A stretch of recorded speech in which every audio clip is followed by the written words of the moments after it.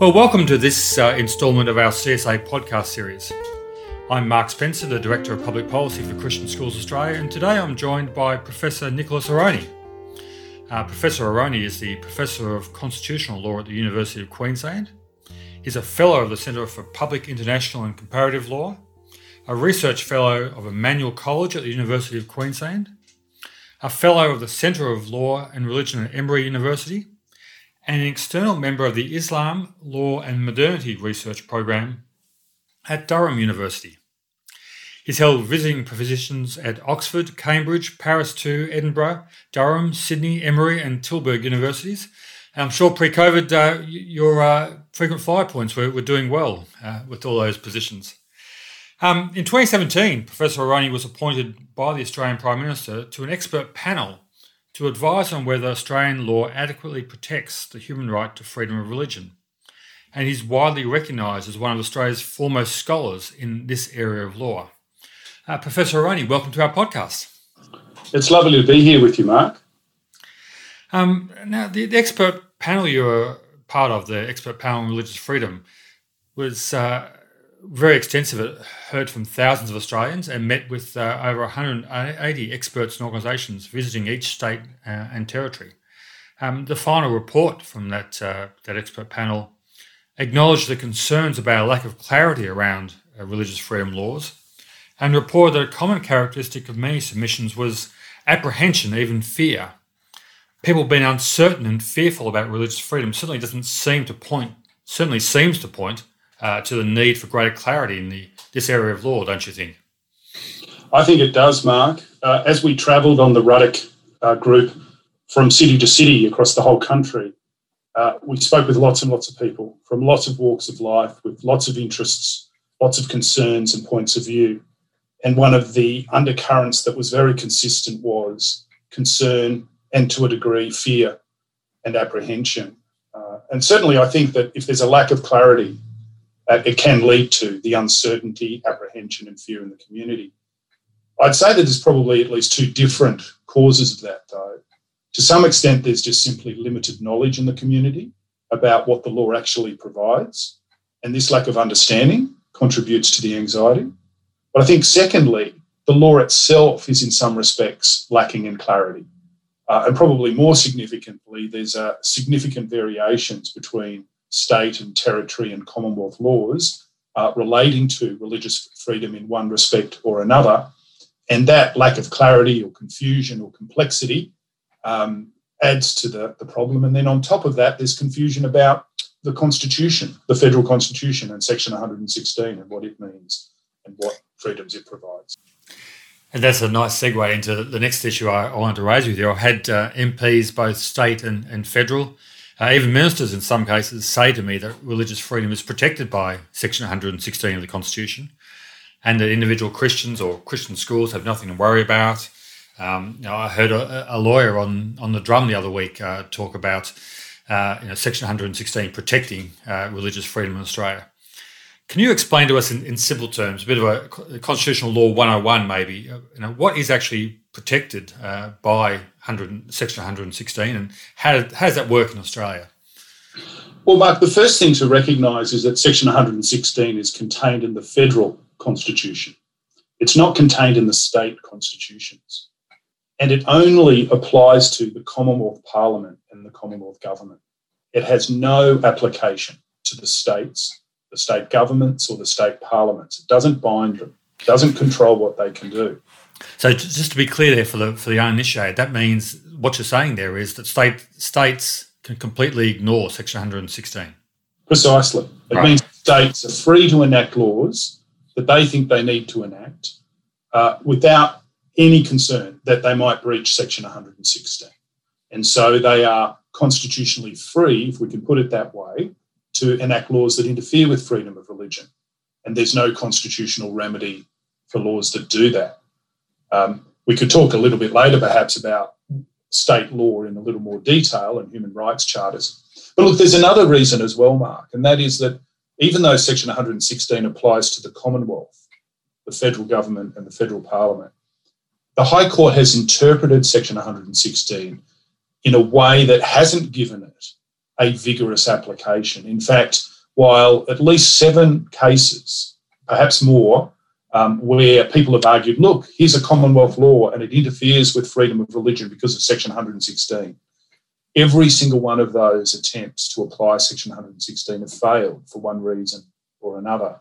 So the High Court hasn't taken a very vigorous approach to it, and certainly less vigorous than the Supreme Court of the United States in similar types of cases. And that's another beautiful segue into one of the other things that's been raised with me. I had people point to the protections that we have under the First Amendment. I keep being told we have our First Amendment religious freedom rights. Have you come across that claim protection of religious freedom here in Australia? Not very often, maybe because people are too scared to say it to me. But look, to say that is to just simply confuse America with Australia. The First Amendment is an amendment to the American Constitution. And yes, it contains a protection of freedom of religion alongside freedom of the press and freedom of speech. But it doesn't apply to Australian law. And as I mentioned just a moment ago, the US Supreme Court has interpreted the First Amendment more vigorously than the Australian High Court. And even though, these are complex matters and there are many, many cases in America, there are quite a few cases where the Supreme Court has held that a federal law or a state law has contravened freedom of religion. Because this is an important point to note. The First Amendment in the United States applies to both the federal government and the state governments, whereas in Australia, Section 116 only applies at a federal level and not to the states. So we're talking about not only two very different legal contexts and two very different constitutional provisions, but when we're talking about First Amendment, we're talking about US law, which is completely irrelevant, apart from any precedent or value that the Australian courts might look to it, but it really doesn't apply in Australia. No, it doesn't apply. I mean, Australian courts do pay attention to what is decided in other countries, including the United States, but just as frequently the Australian High Court will say, well, that's America, but we're Australia and we're different and we're not going to follow that. That's actually happened more than one time in relation to Section 116. The High Court said, no, Section 116 is not the First Amendment, and it doesn't. One of the things actually that the High Court has said is that unlike the US Constitution, which provides for individual rights to freedom of religion, the High Court's gone so far as to say that Section 116 doesn't even confer a right to freedom of religion. Now, it's a complex matter, and I won't get into the details about exactly what that means in the context in which the court said that, but it's another way of illustrating the way in which Section 116 doesn't have as much teeth as the First Amendment in the United States. And correct me if I'm wrong, I think the High Courts treat it more as a constraint on government than as an individual right. I think that's a good way of putting it, because literally Section 116 says the Commonwealth shall make no law restricting an establishment of religion or the free exercise of religion. And so the emphasis is on not making any law. Look, I think arguments could be made for applying Section 116 more vigorously and more extensively to protect freedom of religion, and particularly to protect the freedom of religious organisations to practice their religion and to express religious freedom, like international law suggests they should. And I've written quite a bit about this. I'd like to see the High Court, if it's ever faced with a question like that, to interpret it that way. But at this stage, we can't say that it has definitively done so, even though international human rights law requires that. Which is the third area that a lot of people point to. They talk about protections under the Universal Declaration of Human Rights, or more specifically the ICCPR, the International Covenant on Civil and Political Rights, to which Australia is a signatory, as providing protection for religious freedom. Can you explain in very simple layperson terms how those international treaty obligations impact on Australian law domestically? How they impact upon law within Australia? And do we have those protections under those international covenants? That's a great question, Mark. So international law and international treaties and covenants, like the International Covenant on Civil and Political Rights, when Australia signs up to them and ratifies those treaties, it creates obligations in international law So Australia becomes, to an extent, accountable in international law to comply with those obligations. But international law is not the same as domestic Australian law. And just because Australia signs up to an international treaty and has obligations in international law does not mean they become part of Australian domestic law. The only way they become part of Australian domestic law is if an Australian Parliament, either the Commonwealth or, in a sense, a state, enacts a statute through the Parliament which implements the treaty or puts into the domestic law the provisions of the treaty in one way or another. And when it does that, whatever the law says has effect in Australia, but it's only when you have that actual deliberate decision to implement the international treaty that it becomes part of domestic law. So again, in simple terms, unless a parliament within Australia, either the federal parliament or state parliament, has done that in relation to an international instrument like the ICCPR, we can effectively ignore that within Australia. In a sense, I mean, there are remedies at international law. You can make a complaint under the ICCPR and other international instruments. There are international committees and commissions that have responsibility to review the extent to which countries are complying with their obligations. And so Australia has to report under that regime, and reports are made on Australia and about whether it's complying with its obligations. You can also make a complaint that Australia is failing to comply and even get a determination at an international level. But it's still up to Australia to take the legal action within Australia and give effect to whatever those findings might be.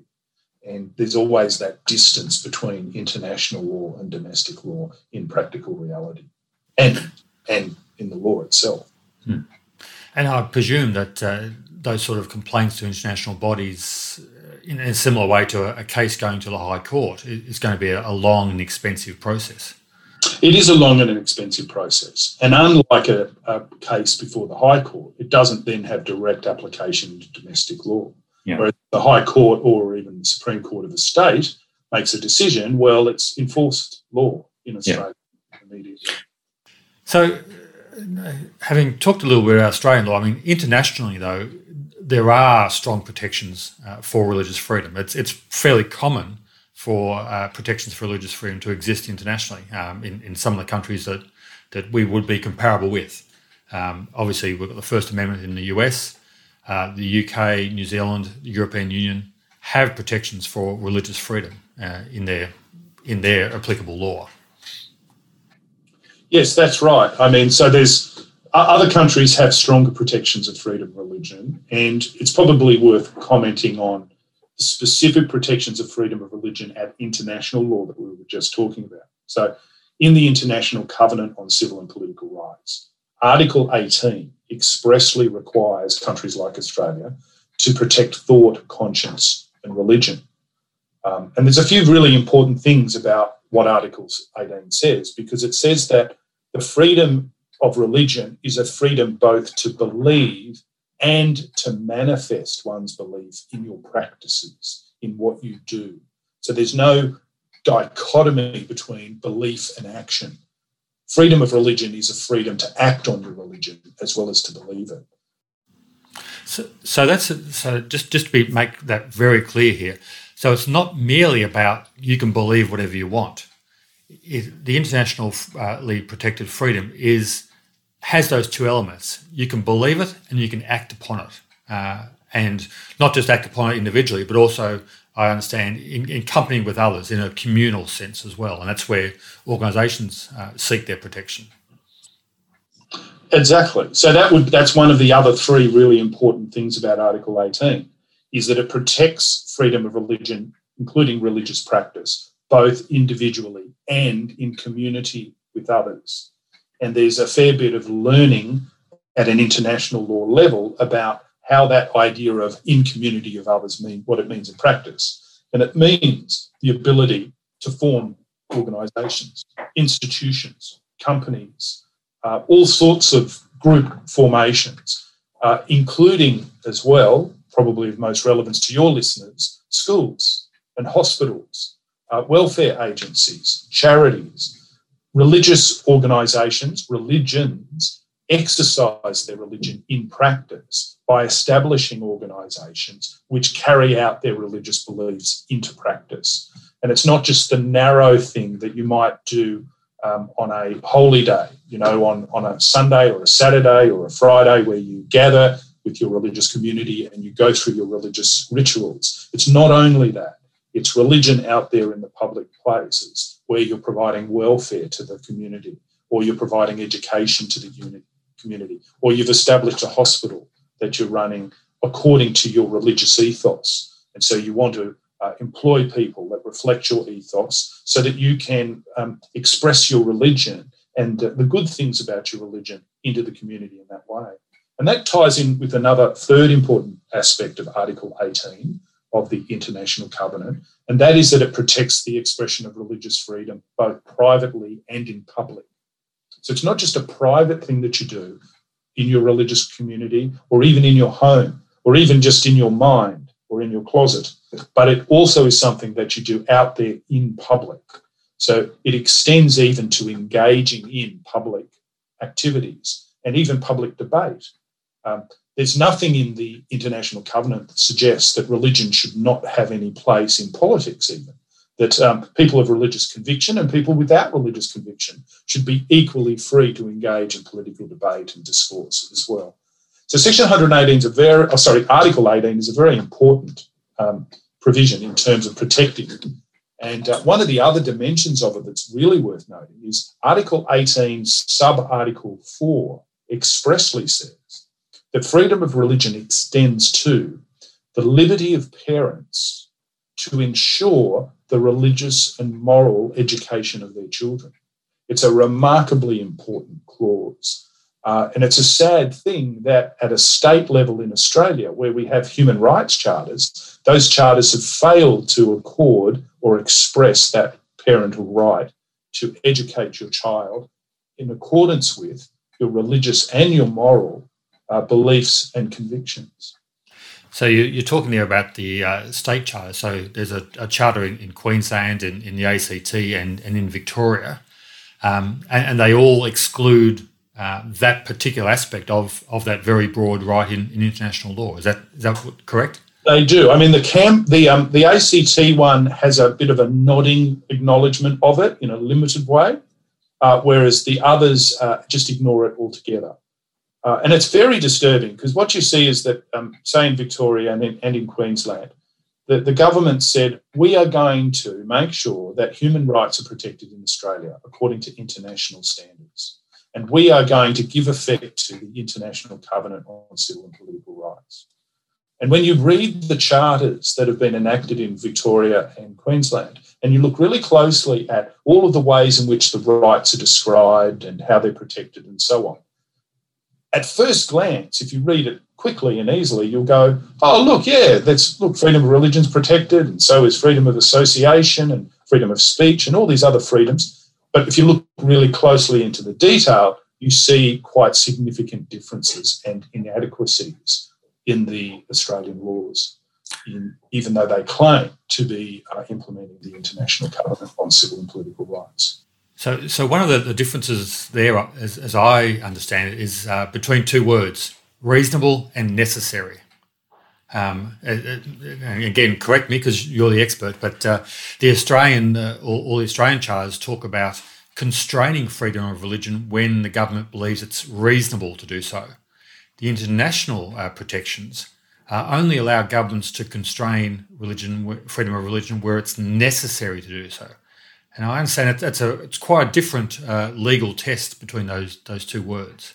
Yes, it is. It makes a big difference because a requirement of necessity means that taking this measure, implementing this law, is necessary in order to achieve some objective, which is a very strict way of testing whether it's legitimate and justifiable. It comes close to saying that the law must be narrowly tailored and only achieve in a narrow, carefully defined way some objective. so that it reduces the extent to which it interferes with the freedom of religion or some other freedom. Whereas a test of reasonableness invokes an idea of just some sort of more vague overall assessment about whether the law is reasonable or not. And it tends to be associated with an approach which will accord to a parliament what is technically called a margin of appreciation, meaning we as the court assessing whether this law complies with the freedom of religion or interferes with it in a way that's not appropriate, we will defer to the parliament's judgment about this rather than scrutinising it closely to see whether, if it does interfere with freedom of religion, it only does so for a legitimate purpose in as narrow a way as possible to achieve that legitimate purpose, so as to minimise to the most extent possible the interference with the freedom. That's why a necessity test is very important here, as opposed to a much vaguer, broader reasonableness test. Even though, most of us would just say offhand, oh, well, it should be just reasonable. A reasonable test is reasonable. But it doesn't really work like that in practice. A reasonable test is a broader, more flexible, more deferential approach to protecting freedom of religion. So that sounds like one of those hidden legal gotchas that all us non-lawyers glide over and look at the wording of it, look at the pronouncements by politicians and say that looks fine. But it sounds like it's a very significant difference in law and in application. And now that necessary test, is that an established test internationally? Is there lots of case law in that? Is that a very clear test? Yes, law? So you can see it being emphasised in at least 3 different ways. The international committees that have been formed to supervise international human rights have laid out very general statements about how particular articles in the International Covenant should be interpreted and understood. And if you go to the report in relation to Article 18 about freedom of religion, you see an emphasis on the necessity test. Beyond that, when the committees make specific reports about countries, you'll see them from time to time draw attention to some interference with freedom of religion in a country and test it by the necessity test.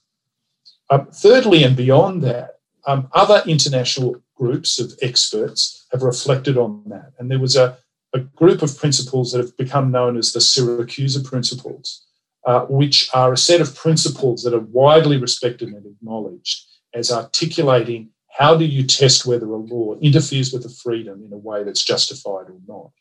And you see in those Syracuse Principles a great deal of emphasis on the necessity test in the sense that I've just described it. The law has to be narrowly tailored to that objective. It can't interfere with freedom of religion more than is necessary to achieve that objective. And they place a great deal of emphasis on that and the proportionality of the law to the objective.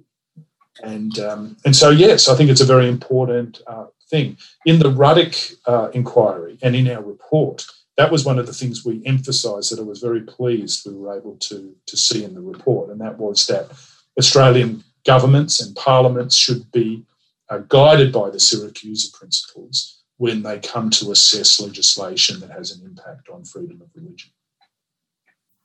So we've talked a little bit about some of the weaknesses in these charters in Queensland, ACT and Victoria, the sort of broad Bill of Rights type instruments that some people have been claiming is going to solve all our problems.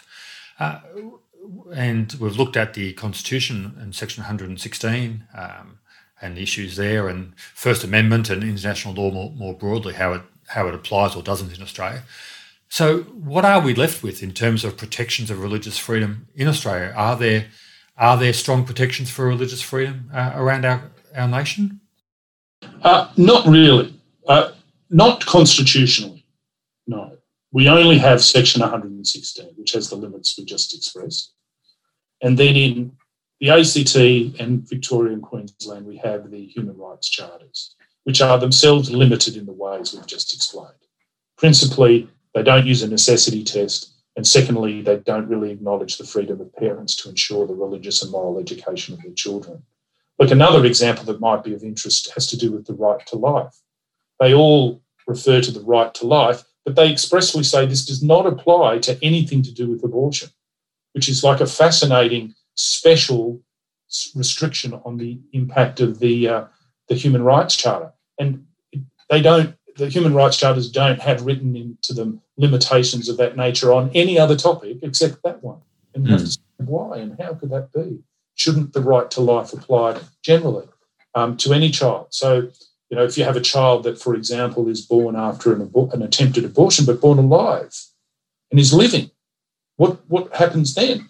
The common law has historically recognised that a child once born has all the rights of a human being, and therefore there ought to be an obligation that any medical practitioner has to preserve and to do everything that can be done to protect that child once it's born alive. But by saying the right to life in the Human Rights Charter does not apply to abortion, there's an attempt to make sure that it couldn't possibly apply to that child. Now, I'm sure there's lots of legal arguments we could think of if it ever came down to that, but it's another example of the way in which the Human Rights Charters are inadequate to protecting freedom of religion. Mark, the only other and third way in which freedom of religion to an extent is protected in Australia is through legislative carve-outs, sometimes called exemptions or exceptions, particularly in discrimination laws. Because, look, we all agree that we don't want to see unjustifiable discrimination against people. But we also have to recognise that organisations need to be able to draw differences and distinctions when they make decisions about who to employ. Because if they want to preserve the ethos and standards and beliefs of their organisation, they have to appoint people that stick to those beliefs and practices and so on. It's just like a political party. A political party is only going to let you into the political party if you agree with the tenets of the political party. It's the same with the religion. You become a member of the religion because you believe in the religion, or you work in a religious organisation like you work in a political party because you believe in and practice the beliefs of your political party or of your religious organisation. So these exceptions and exemptions and discrimination laws are very, very important. However, each state and territory and at a Commonwealth level has its own regime of exceptions and exemptions, and they are very different. Some states provide more protection than others. Some are particularly weak in the protections that they give. And essentially, those protections are vulnerable because the state parliaments are not subject to any constraints requiring them to protect or respect freedom of religion. So there's a very significant vulnerability there. And it's not just discrimination laws, it's also laws that provide for vilification on the basis of religion. Now, no one wants to defend vilification against people, even on the basis of religion, if one understands that properly. The International Covenant on Civil and Political Rights has an article, Article 20, subsection 2, which requires hate speech, for example, which incites people to discrimination or incites people to treating people badly on the basis of their religion to be made unlawful. But notice that it's when it incites somebody to act in a way that's wrong. It doesn't go so far as to say that merely criticising someone's religion is something that is vilifying them, or merely saying things that cause people to be offended is something that is wrong. And in fact, if you look really closely, there are quite a few reports made by international human rights organisations and groups who have said we need to be very careful about hate speech laws or vilification laws, because when they start to prohibit merely offensive speech, they're going far too much into interfering with freedom of speech and are contravening obligations under the International Covenant, particularly Article 19, which requires countries to protect freedom of speech and freedom of expression. So we find this problem about protecting not just religion, but freedom of speech as being really, really important at a state level. And some of the state laws, like the Tasmanian law, goes far too far in restricting freedom of speech, and I think is plainly contradicting the international standards. And I would even argue that Article 18C of the Commonwealth Racial Discrimination Act goes too far under the free speech requirements as well. But that's not strictly about freedom of religion, but the same principles of freedom of speech apply in that case as well. So we have to be very careful about the exemptions and the exceptions to discrimination laws and vilification laws, because these are very important practical ways in which freedom of religion is protected, but often inadequately, I think, protected. So it's sounding to me that this is an area of law where particularly things that can appear on face value or at first blush to be quite positive and helpful, sometimes you need to look beyond that and look at the detail and that expert legal perspective to understand some of the nuances and the differences to see what it really means. And there's some important competing rights and balancing of rights here. That's right. Yeah, that's right, Mark. And so too often you see in public discourse simply a one-sided argument around some particular objective without really seriously talking about taking religious freedom into consideration. Or often you will hear in public discourse people say things like, oh, yes, we need to protect freedom of religion, but. And the but usually has this effect. It usually restricts the religious freedom to what people believe in their heads and minimises religious freedom in relation to what practices they can engage in. And that's where that distinction between freedom of thinking and believing versus freedom of practice is really important, and a problem if you start to whittle down freedom to practice in a way that goes beyond what should be protected under international law. And we've talked about that difference between reasonable and necessary and the difference between those two words. And I think possibly language is also important around those exemptions and exceptions as they're described in some of the equal opportunity and anti-discrimination law. I've also heard them being described as being balancing provisions, as being a better way of describing those provisions, because they're part of that whole legislative package in that law to actually balance the competing rights. Would that be a better way of describing those provisions as being balancing provisions, deliberate balancing provisions? Look, I think, Mark, they can be interpreted in that way and thought about in that way, yes. But one of the problems with the way the regimes work at the moment is that they're always contained in an act whose objectives have nothing to do with freedom of religion. And freedom of religion is seen as an exception, not a central case, not the central objective of the legislation. So in that sense, it's always a second-class right. It's only an exemption and an exception, and all it takes is a little tweaking of the exception and the exemption that looks like a minor detail in the Act, and all of a sudden there are very major implications for freedom of religion. Whereas the main objectives of the legislation have to do with other objectives, whether it's about discrimination and so on.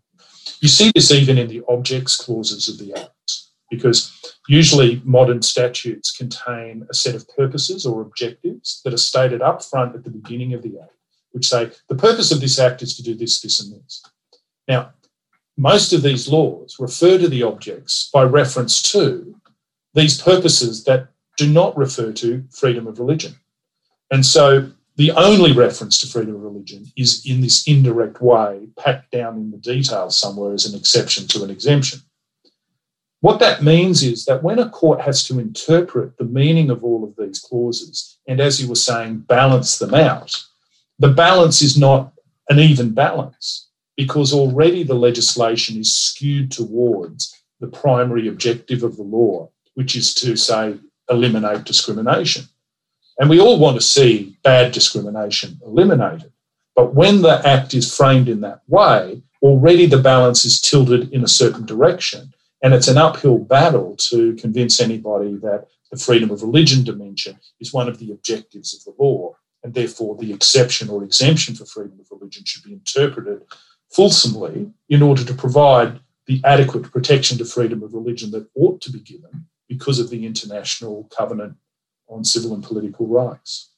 So with the objects cast in those terms of eliminating as far as possible or language like that, if I'm correct in what you're saying, the courts, when they're looking at those exemptions, which are really a bit of a stumbling block to achieving those objectives, the court has to look at those exemptions and interpret them in a way that best achieves those objects of the legislation. So that means that those exemptions and exceptions tend to be interpreted very narrowly, I presume. It can happen that way. I mean, you still see usually responsible judges, when interpreting these provisions, recognising that they're there to protect freedom of religion. And so the objective is that. But nonetheless, when you get into the detail, when the court does that balancing exercise and working out exactly how extensive the freedom of religion is in terms of its protection, you find that at the end of the day, there's a tendency to minimise the freedom of religion. Just on the borders, on the margins. These are all marginal gains, but if you're sitting there on the border, if your case involves the borderline, then you actually lose because of that borderline interpretation.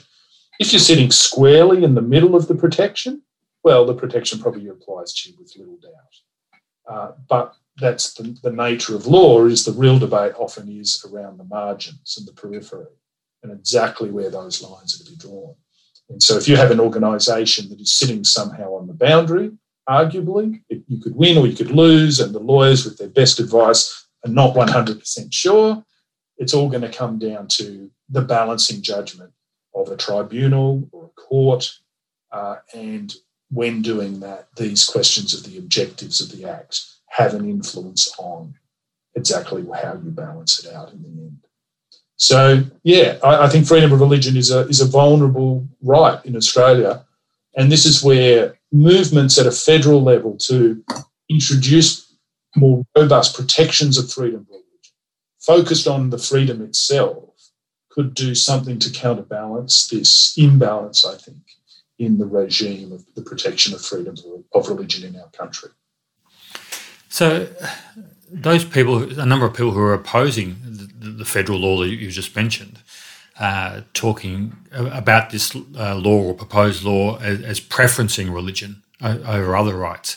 But it sounds to me like, from all you've been saying, it's really just catching up with the protections for other rights to that international standard. It's not preferencing religion, it's merely catching up in the same way, in the same protections as other rights already have.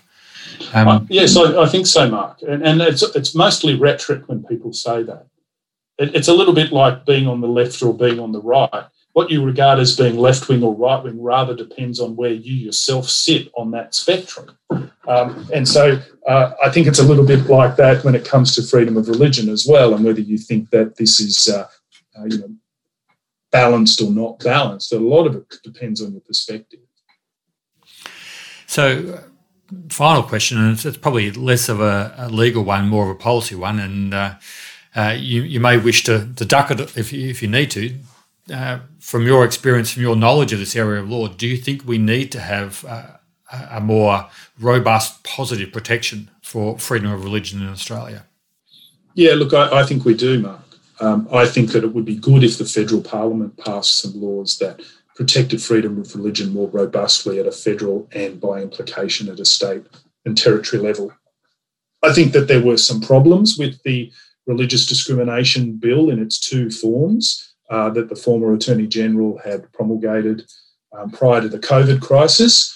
I think that there are some promising sounds about the current Attorney-General perhaps making a fresh start to an extent on these things, and I think that might be needed. And I'm very supportive in principle of seeing some more robust, positive protections for freedom of religion, given the circumstances and overall situation here in Australia as far as religious freedom is concerned. Yes, very strongly. Wonderful. Look, I know I could sit here and listen to you and chat with you all day about religious freedom and constitutional law. You are one of Australia's foremost scholars in this area, and it's always great to catch up and to pick your brain and to get your wisdom around these areas. So do thank you for your time today, Professor Nicholas Aroney. Great to have you on our podcast. Absolutely a pleasure, Mark. Anytime. Many thanks.